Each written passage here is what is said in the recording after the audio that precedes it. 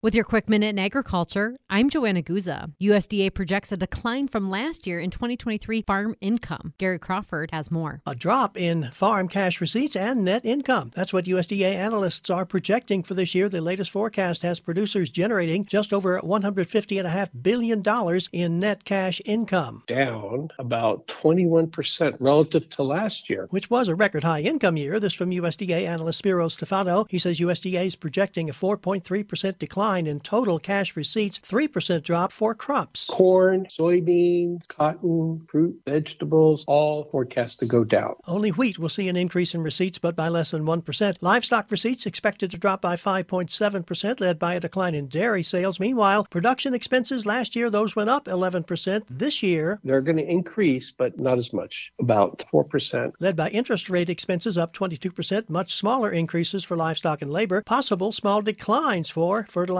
fuel, and feed. Gary Crawford for the U.S. Department of Agriculture.